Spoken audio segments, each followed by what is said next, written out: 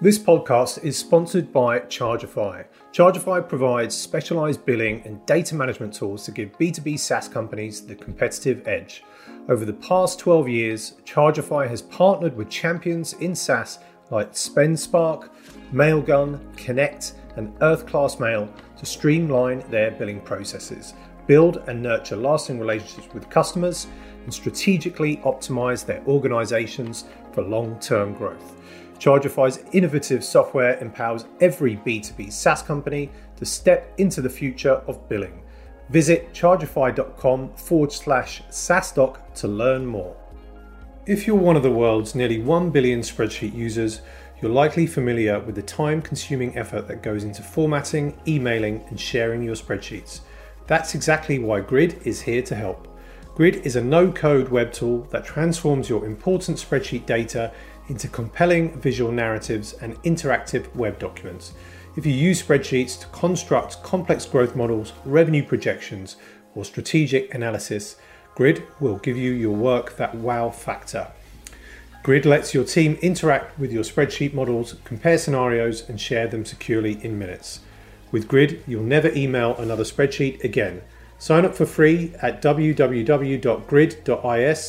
That's GRID.is. All of those other stresses of trying to build a company that I think were the hardest pieces. They were headwinds on all of the other stuff that we were doing really well. If I had to do it again, it would be like invest a little bit more time up front in planning for those different scenarios, because we probably could have gone from 1 to 10 in half the time had we not had all of these stresses and blockers and pain points sort of just operationally and structurally around us that were kind of causing friction. Hey everyone, welcome back to the SaaS Revolution show, brought to you by SaaSdoc, the conference that helps SaaS companies get traction, growth, and scale. I'm your host, Alex Thumer, and I'll be looking at what it really takes to build and grow a SaaS company today, and how founders and entrepreneurs stay healthy on the journey. Now on with the show. Welcome to the SaaS Revolution show, 0 to 10 edition. I'm your host, Alex Thumer, CEO of SaaSdoc, and I'm delighted to be joined today by Christian Owens, who is the CEO and co-founder of Paddle. Welcome, Christian. Thank you for having me. Good to have you back on the podcast, but for the first time on the 0 to 10 sub-series, where we chart the journey of some amazing companies that have gotten to that 10 million ARR milestone. I think you crossed this some time ago, but we kind of want to unpick this a little bit, Christian, so appreciate you sharing that with us. So before we do, again, maybe for those that haven't listened to the previous podcast or don't know who Paddle is, never heard of you before, who is Christian Owens, first of all, and then why did you found Paddle? Yeah, so I'm Christian Owens, founder, CEO of Paddle. My journey is I guess you could say, interesting one. I taught myself to code when I was very young, started building software when I was very young, fell in love with the internet, built my first software company when I was about kind of 15, 16, dropped out of school, scaled that into a reasonable sized business doing kind of 4 or 5 million in revenue in a pretty short period of time, over a kind of 18-month period. And that's sort of where I kind of encountered the problems that we now try and solve at Paddle. So we were a B2C or kind of prosumer SaaS business. We were building invoicing software for freelancers. And it was pretty low price product, kind of 100,000 odd customers, selling in every country you can imagine, sort of. And then very quickly we realized we weren't doing the stuff we enjoyed anymore. We weren't building the product and talking to customers. We were dealing with all of this other stuff behind the scenes, like how do you pay taxes and take payments and deal with recurring billing and all of that stuff. And that's really kind of the genesis of Paddle. Was like we went in search for a solution for this. Most of the people we talked to were like, you have to build it yourself from parts. And we kind of thought there must be a better way and started building Paddle to kind of solve all of that back office problem of what we call revenue delivery. So everything from payments, taxes, recurring billing, how do you stay compliant in 100 different countries? How do you deal with all of that stuff? So that's what we do today. I've been building the company over the last 8 years or so. Feels like both a lot longer and a lot shorter than that. But no, it's been a journey. So launched 2013, something around then? Yeah, started the company 2012, launched the first version kind of early 2013. Can you tell us a little bit about that first kind of product launch, the story like behind that, some of the tactics maybe, and what were the results? Yeah, so Harrison, my co-founder, and I, we were both 18 at the time. It was our first job, like real kind of job. We'd built businesses before, but never built a company. So we had no idea what we were doing. So really the launch process for that, we didn't really know what marketing was or PR was or sort of any of that stuff. The launch process for that was just us talking to companies that we admired. So like products that we used, people that we kind of had come across or read blog posts from in the industry, and running what can be looked back on as a very terrible outbound sales process. But we kind of did that, and it was sort of like a friends and family first set of customers. It was all of these products that we really admired. Our product wasn't particularly great at the time. We really built just the thing that we needed. It was like very bare bones. But it was almost sort of like a instant product market fit, simply because we only spoke to people who looked like us. Like we were building this product for us. So we were two kids in a bedroom trying to build some software, and we went and looked for people who were trying to do the same thing, people who were building software companies at night or on the weekends and had full-time jobs, and we ticked all of the boxes for those people. So it was the story of Paddle is kind of like a very gradually and then kind of all at once situation, where the first couple of years of the business, sort of like we did as much revenue in probably the first sort of 2.5 years of the business as we do in a day today. If we look at it back then, I mean, there were quite a good number of SaaS companies and products around. I mean, now, SaaS is obviously it's booming, right? And a great place certainly if you're doing like revenue delivery for SaaS. When you talk about like products that you admired or companies that you admired, so let's say if we put it into context today, I'm going to start a SaaS company, but I admire like Slack and Intercom or Notion. So was it something like that where you had like, I don't know, Basecamp or Intercom or whatever, and say, hey, we're building this product, and you reach out to those guys? Was it the big guys, or was it more no companies that Yeah, I would have loved if it was Notion and Basecamp and Intercom and those guys. It was very much more the people who looked like us, sort of from a company level as opposed to from a product level. So like there's an interesting, I think, phenomenon that happens in sort of, and you see it quite a lot now. It wasn't the case back then, but like now you have the like bootstrap maker community, you have like indie hackers and things like that. And it's all about the one person SaaS company who's going off and they're kind of charting all of their milestones from sort of 1K MRR to maybe they get to 5 or 6 and they quit their job, and then they get to 10 or 20. And some of those companies end up being businesses doing 1 or 2 million a month over time. Not all of them, but kind of more than you think kind of thing actually turn into real businesses as opposed to these things that started as hobbies. So we were really starting with the people who were sort of kind of, they were past that point of this is a hobby and into the point where it was a business. And it was kind of those people that we really admired, because that's what Harrison and I were trying to do, like with the previous one. And we'd succeeded with that. We'd built a kind of 4 million run rate business in a pretty short period of time. But those are the people that we kind of really empathized with. It was the people who loved building a product. It was 1 or 2 people. They didn't have the infrastructure of a business around them. It was just, you love building the product during the day, and then at nighttime you answer customer support tickets and sort of you do all that stuff. So it was really just talking to those people. And I think that's where we were able to strike a chord, which was, there's all of this stuff that you're doing you don't particularly enjoy doing. It's sort of, you love building the product, you love talking to customers, you don't love doing all this other stuff. So as soon as we started having those conversations with people, and these were businesses doing 5, 10, 15, 20 grand a month, they weren't huge, but they were sustainable. As soon as we started having that conversation with people kind of pretty quickly clicked onto the idea. How long till you got product market fit? And like, how did you get there? What were some of the steps to get there? Product market fit's an interesting one because I feel like it's a thing that you constantly like cycle in and out of as a business. Like that first version of Paddle that we launched had almost instant product market fit with those types of people, those 5, 10, 15 grand a month SaaS businesses. And then very quickly we kind of almost got too big for our boots. And then we're like, okay, we're going to go and sell to the business that does 250K a month. And immediately everything crumbled. Like I remember when we were probably like 2.5 years in, and we realized we were dealing with other people's money, and we were two sort of 18-year-olds at that time, kind of 19, 20, never run a business sort of. And we had an investor at the time who was like, you guys should consider hiring like a finance director or a CFO or something. And I remember we found a great CFO, still our CFO today, 7 years later or 6 years later, Hugo. And we just signed 2 months earlier, we just signed our first customer that did like $300,000 a month in volume.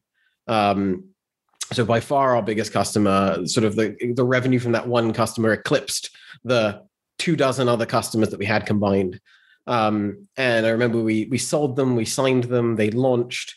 60 days in, they churned. And it was the day before he was supposed to join as our CFO. And I remember having to call him up and being like, hey, Hugo, really excited for you to join tomorrow. By the way, we just lost 90% of our revenue. Sort of you cool with that? And fortunately, he had the vision to be like, okay, we'll get through it. But it's kind of the point I'm trying to make is sort of product market fit for us. And I think kind of for other businesses as well, is the cyclical thing that you go through for different segments or different types of customer. And as soon as you sort of expand outside of a certain segment or even geography or size bracket or whatever, you have to kind of go through that process of finding product market fit again and again. Like we're going through it right now as we start to kind of sell into companies who are doing $5 or $10 million a month in revenue. These are potentially public companies who have a very different set of requirements from those original people who were doing 10 or 15 grand a month in subscription volume.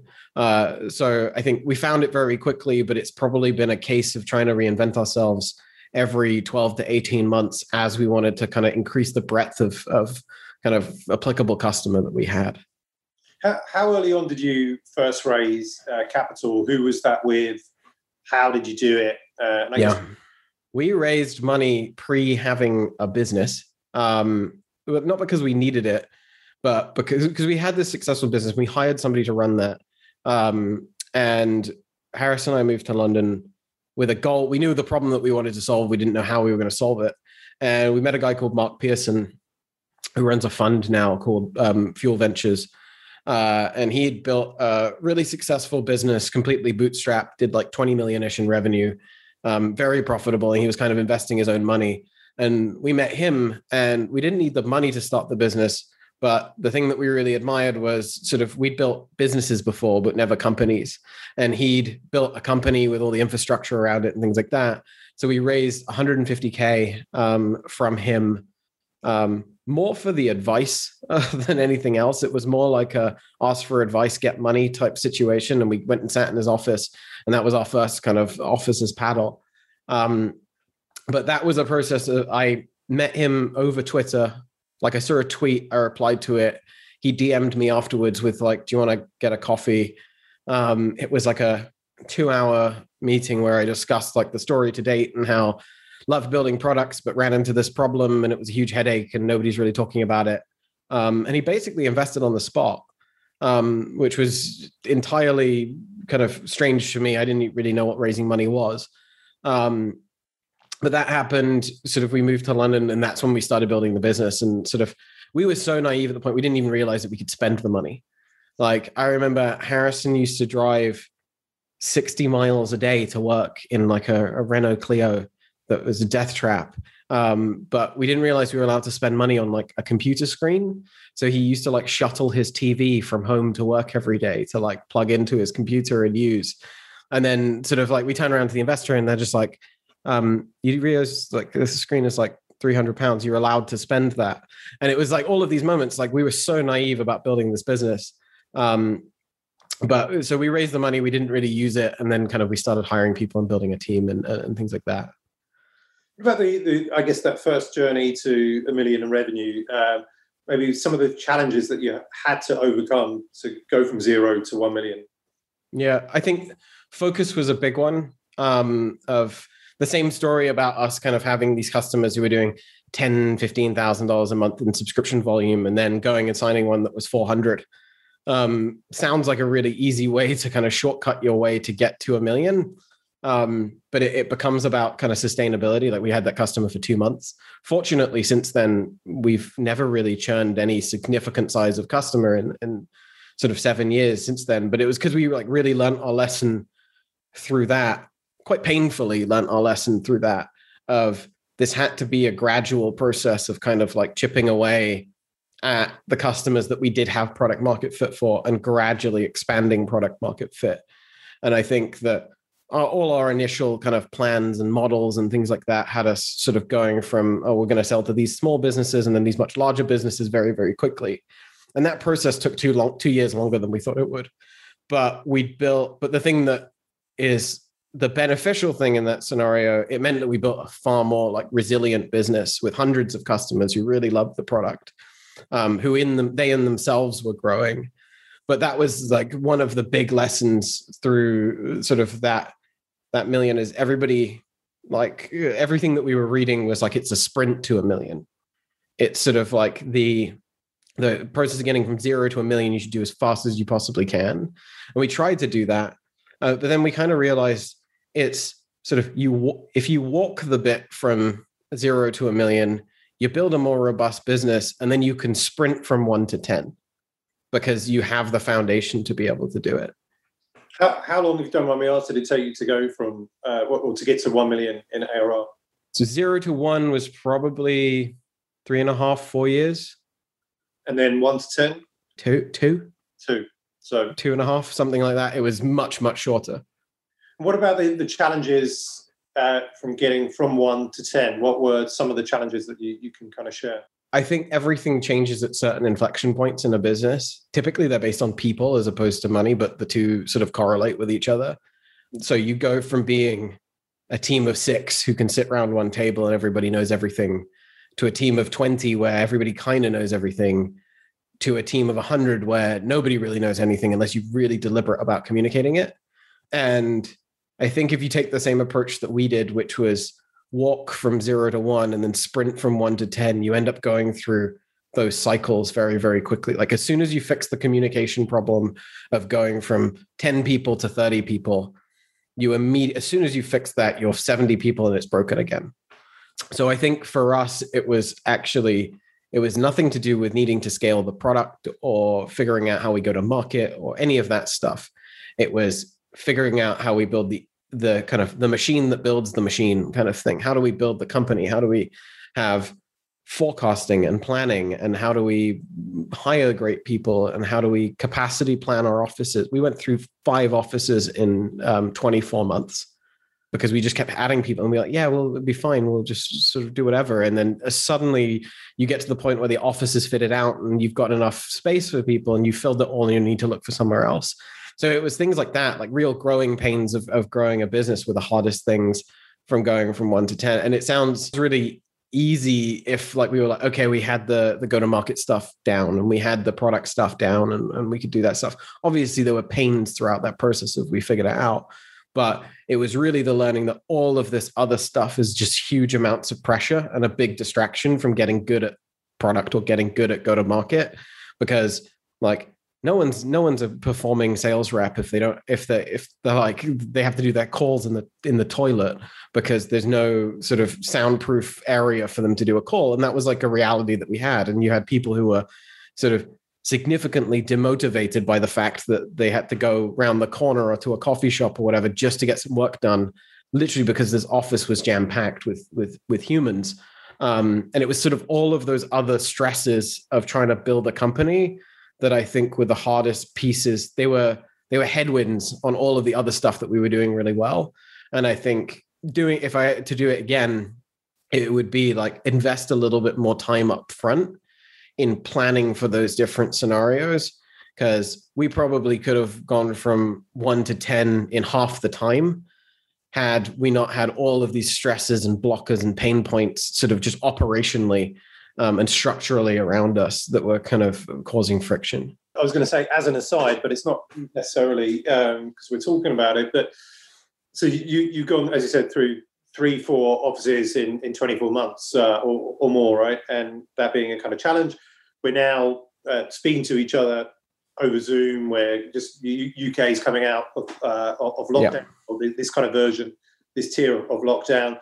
Do you intend then is everybody in panel coming back to that, to the office, or are you doing like we've seen companies like Drift who are saying we're now digital first, but we still have like office hubs? What's happening, I guess, from your side on that perspective? We're kind of doing both. We're certainly being more flexible in one where we hire people to how people want to work.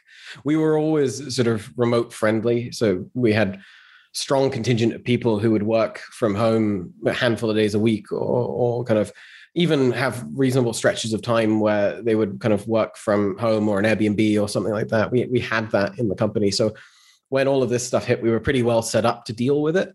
Going back into it, sort of like we haven't had an office. We let our lease expire for like, we actually haven't had a physical space for about 6 months now. We are in the process of building out a new space, but like our intention is to give everybody the option. Like you can work from wherever you want. My feeling, I really love offices. I love the energy that you get when you walk in. I love being able to collaborate with people and things like that. I think there is a place for that in the day-to-day like workflow of everybody. And like my philosophy around this sort of, and it's a hot topic like internally right now, but my philosophy around this over the last kind of couple of months has been, let's give everybody the freedom to work in the way that they want to work. Let's build the greatest office that we possibly can. Like one in London, we'll have one in New York. We might build out others if we discover there are pockets of people that we're hiring in specific locations. Let's build really great offices that people want to come to, not necessarily to go and sit at a desk, but to collaborate with each other and kind of to have meetings and to kind of do all of this stuff. So we're kind of taking that approach of give people the flexibility, but build really cool spaces that people can utilize to do better work than they would be able to over Zoom. It's difficult to get around a whiteboard over Zoom. So like, let's give people the facilities to be able to do that.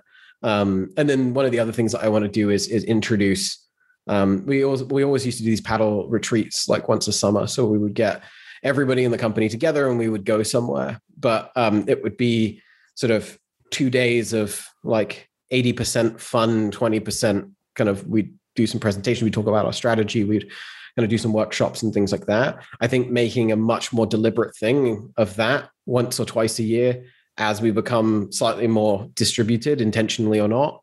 But like really intentionally having those 1 or 2 times a year that we get everybody together in one place. And we use that as sort of a way for us to articulate our strategy, for people to meet each other. Like we were talking just before this, that so we've hired 50 plus people in the last year that none of us have met. Like we haven't met each other. And I still think there's a really important kind of place for whether that's through an office that people can go to, or whether that's through us just organizing to get everybody from around the world in one location for a period of time.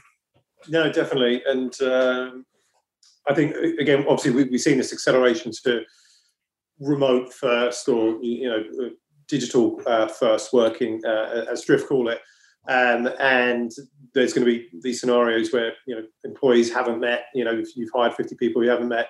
And these things are going to become important. And I think as well, and I of course read a bit about it, but in terms of perhaps the benefit to conferences, it will be, it'll be a place where actually, businesses are there, going to be meeting with their existing customers and leveraging that, and meeting their teams even, I think even more so, and seeing that kind of importance of leveraging that conference kind of opportunity, which I hope will be to some extent. Well, I think that's been true for a while with conferences. Like the reason I always went to conferences was there's a ton of great content, but it's a congregation of a bunch of people in one place that I don't usually get to see in person or meet. And then even when the content's great, I watch some of it live, but there's always too much of it to watch live. So I end up watching 90% of it on demand later, either at the hotel room or when I get back home. And I think that if nothing else, sort of those conferences are going to serve a huge purpose to just get people together. I also think there's going to be a massive conference boom as soon as people are able to kind of like travel and see each other as well. I'm desperate to go for a conference. I'm desperate to be jet lagged. I haven't been jet lagged in over a year, and I'm excited for it. Yeah. I don't know, like about desperation with jet lag, but I see the point. I mean, I had 2019, because I didn't really travel in 2020, but I was constantly traveling. But long distance, the US, Brazil, Australia, Asia, and it sounds terrible, but it actually wasn't too bad. But afterwards, like going there was never a bad thing, and I always enjoyed that moment of being on the plane and having a bit of like me time, if I'm allowed to kind of like say that. And then you get to the location, Sao Paulo, have a great time there. Then I was always kind of like exhausted. Then you have that flight, and it's you're landing back at 4 a.m. and then you haven't slept, and then it does take that jet lag. It definitely takes a toll for sure. Yeah, but definitely, I feel you. Like just having a long distance flight, would be quite nice. Just to do that, and having change the scenery more than anything else. Definitely. And what about? And we'll go a little bit off topic, but in terms of the three to five sort of key steps that you took to get to 10 million in revenue. Yeah, there were a few things. I think nailing our actual like sales process, like going from that thing of Harrison and I being on a lot of calls with people. And then the big mistake that we made in the 1 to 10 range on that stuff was trying to hire salespeople and then train them to act like Harrison or I in a sales process, trying to like emulate us, because obviously that's all we knew. That's what was working. Like, why wouldn't we get the sales reps to come in and tell the same stories and anecdotes and kind of references and things like that? And then you realize, and then I think the thing that we realized was two things were missing from that as a process. One was process, like kind of we were very casually approaching this stuff. So implementing a solid CRM, giving people real discipline around how they use that so that we could use data to make decisions. And then the second thing was the reason that Harrison and I were successful in a sales process wasn't because of the anecdotes and the stories that we were telling, it was because we were being authentic. It's because we were like speaking about a pain that we had and the challenge that we had, and we were being ourselves, and we were literally hiring people and telling them to come in and do the opposite of that and be inauthentic and not be themselves.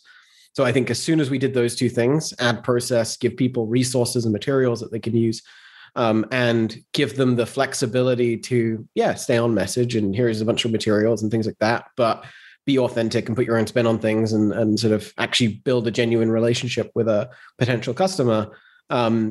That was the kind of turning point for us from a go-to-market perspective. I think one of the second like big learnings was we can't please everyone. Like from a product build perspective, I think when you're in the probably $0 to $1 million range, number of customers you have is small enough. They all kind of look pretty similar. And when one of them asks for something, it usually makes pretty logical sense to apply to all. And as you start to kind of expand the group of customers you're going after, go after different customers who maybe have slightly different needs. I think for slightly too long, we tried to please everybody in that process rather than getting really narrow and really specific about what it was that we were good at. So learning when to say no to customers on like, we're probably not going to implement that feature in the next 6 months. But also knowing when to say no to the wrong revenue as well. It's very, very tempting when you're doing $1 million a year in revenue and a customer comes along that would pay you $200,000 a year, and your gut's telling you like, oh, $200,000 a year, like 20% bump in revenue immediately. But everything else is telling you that this is going to be a disaster for whatever reason. Pricing's bad, sort of the product isn't quite a good fit, there's too many workarounds, whatever it is. Like that voice is probably right, And we did that a couple of times of take on customers that we probably shouldn't have for the revenue. And sort of in a number of instances, we were able to make them work out. And everybody was happy and we were able to satisfy the customer and things like that. In other instances, sort of we learned the hard way that those are the customers that you sink a ton of time into at the expense of potentially 10 other customers that would have been in aggregate worth more than that one. So I think that around kind of sales rigor and getting that right, saying no to things and getting really hyper-focused and specific on product, knowing when to say no to wrong revenue, I think would be my top three. And then the fourth one is that naturally occurs as you start to get north of a million, is you can probably get to 1 million with you almost managing or knowing or kind of being involved with either, you're probably still involved with every key hiring decision at 10 million, but you're certainly not involved in the day-to-day management of those people, especially if you're like 30, 40, 50 people in the organization. So getting really good at managing people and hiring people who will manage others.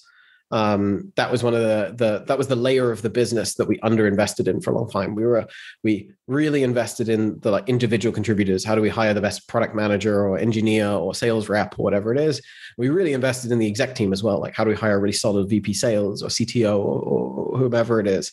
And we neglected that kind of like middle management piece because it had the word middle management in it. And we were like, that's a dirty word. No one should ever go anywhere near middle management. They serve no purpose. And then you realize when you're 50 people and it's all a bit unwieldy and people don't know what their job prospects are and people are leaving and things like that, you realize, okay, this does serve a purpose. And you have to be really deliberate about building it out. And that's one of the, I think the key things, maturing points that you have to go through as a SaaS business on the road from 1 to 10 as well. What about yourself as a CEO? So CEO of the business at the age of 18, therefore, like, a lack of experience in those kind of early days. How have you learned to be a good CEO? Like, obviously now you've got, what have you got? Like, 7-8 years, of experience, but like over time, how have you learned? When did you actually feel comfortable in the CEO shoes as well? So I think it was a difficult one for me. I think there was a version of the CEO that I thought I should be. Like I think at the beginning, like there was just me. It was me and Harrison dividing, conquering. Sort of if he didn't do something, I would do it. If I didn't do something, he would do it. And kind of you pick up slack for each other, and the goal is the goal. You just get it done.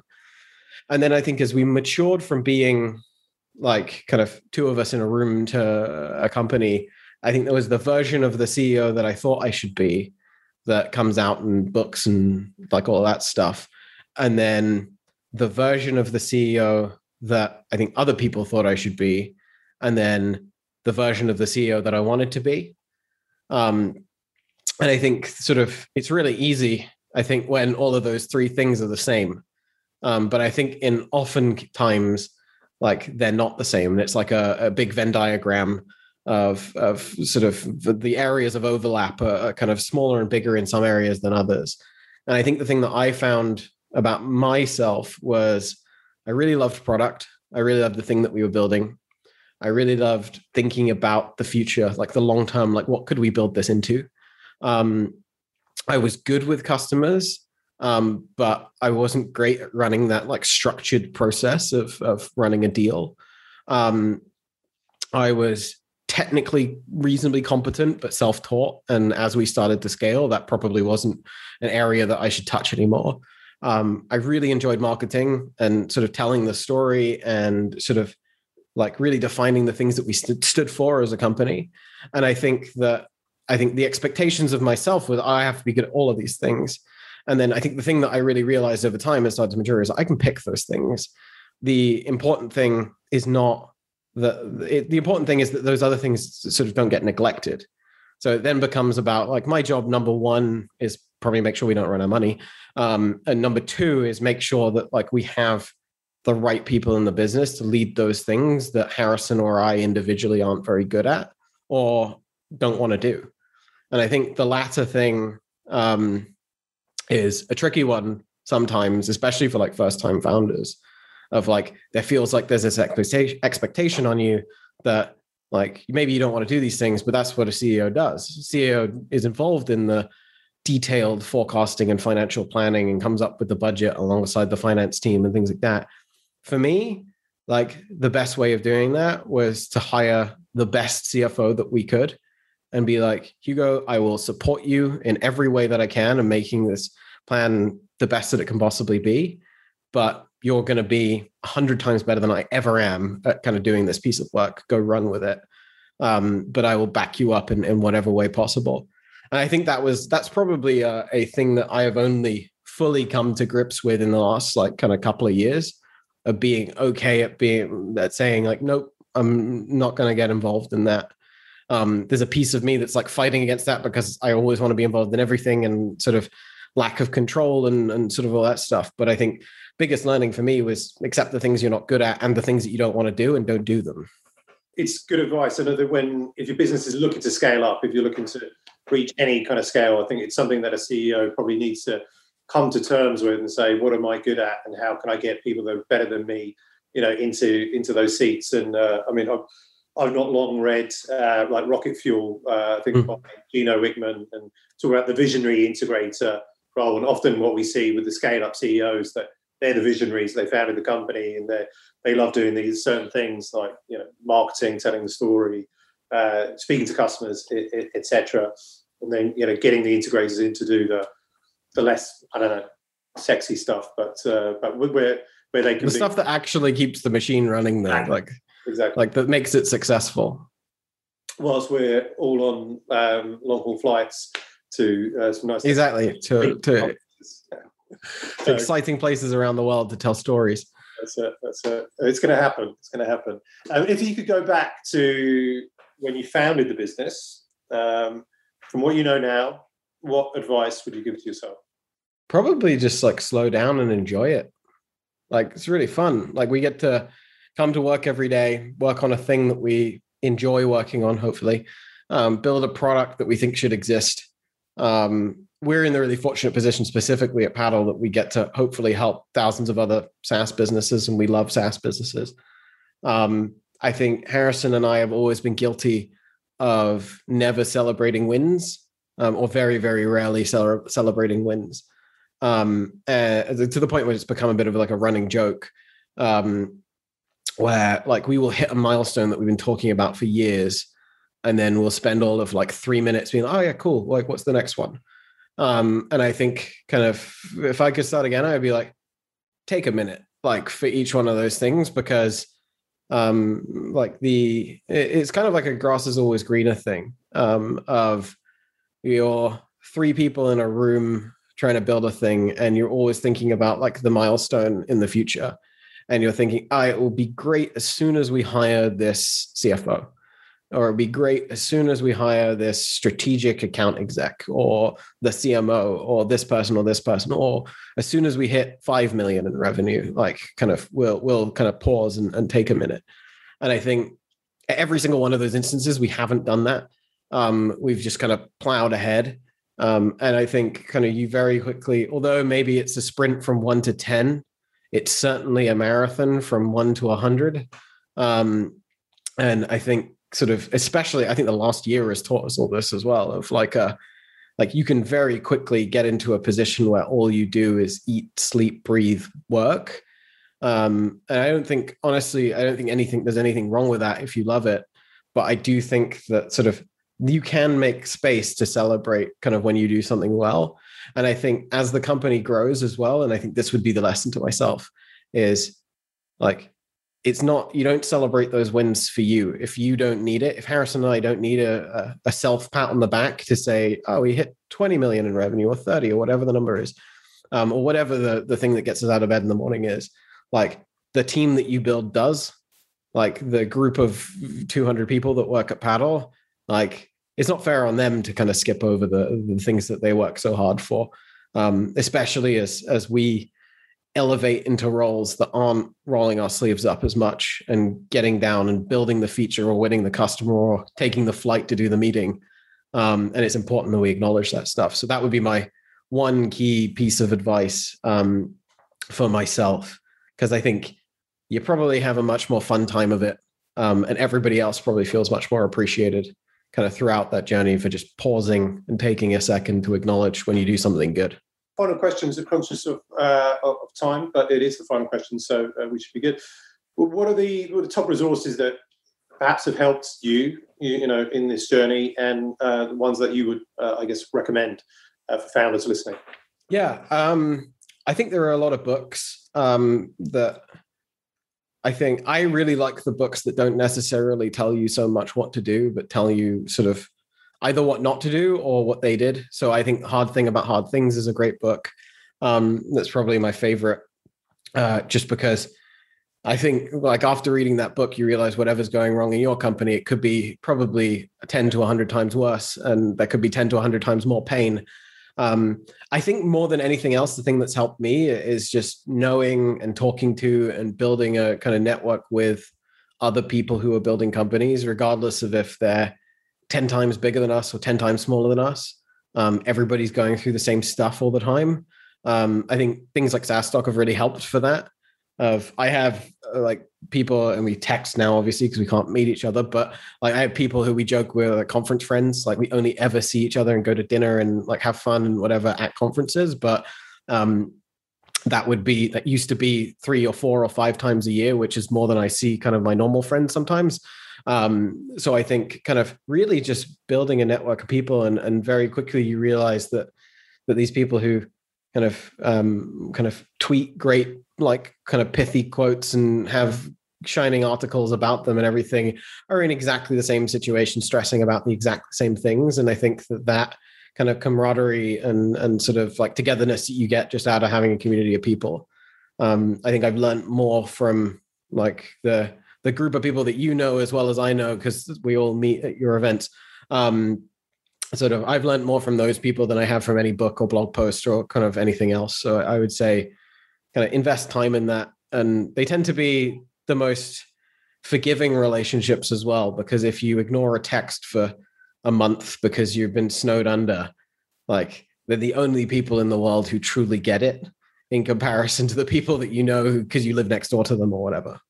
Yeah, no, good stuff. Great advice. Well, Christian, you're a fantastic guest. Where can people find you and Paddle online? Yeah, so paddle.com for paddle stuff. If you want to reach me directly, it's just christian@paddle.com. I'm on Twitter, Christian B. Owens. Couldn't get it without the B, unfortunately.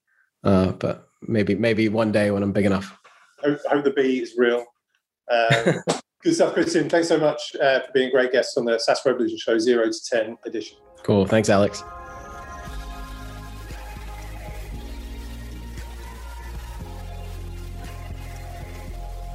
Thanks for tuning in to this week's episode of the SaaS Revolution Show. I hope you enjoyed it. And if you learned something from it, check out saastock.com/events to find all the upcoming SaaStock conferences around the world.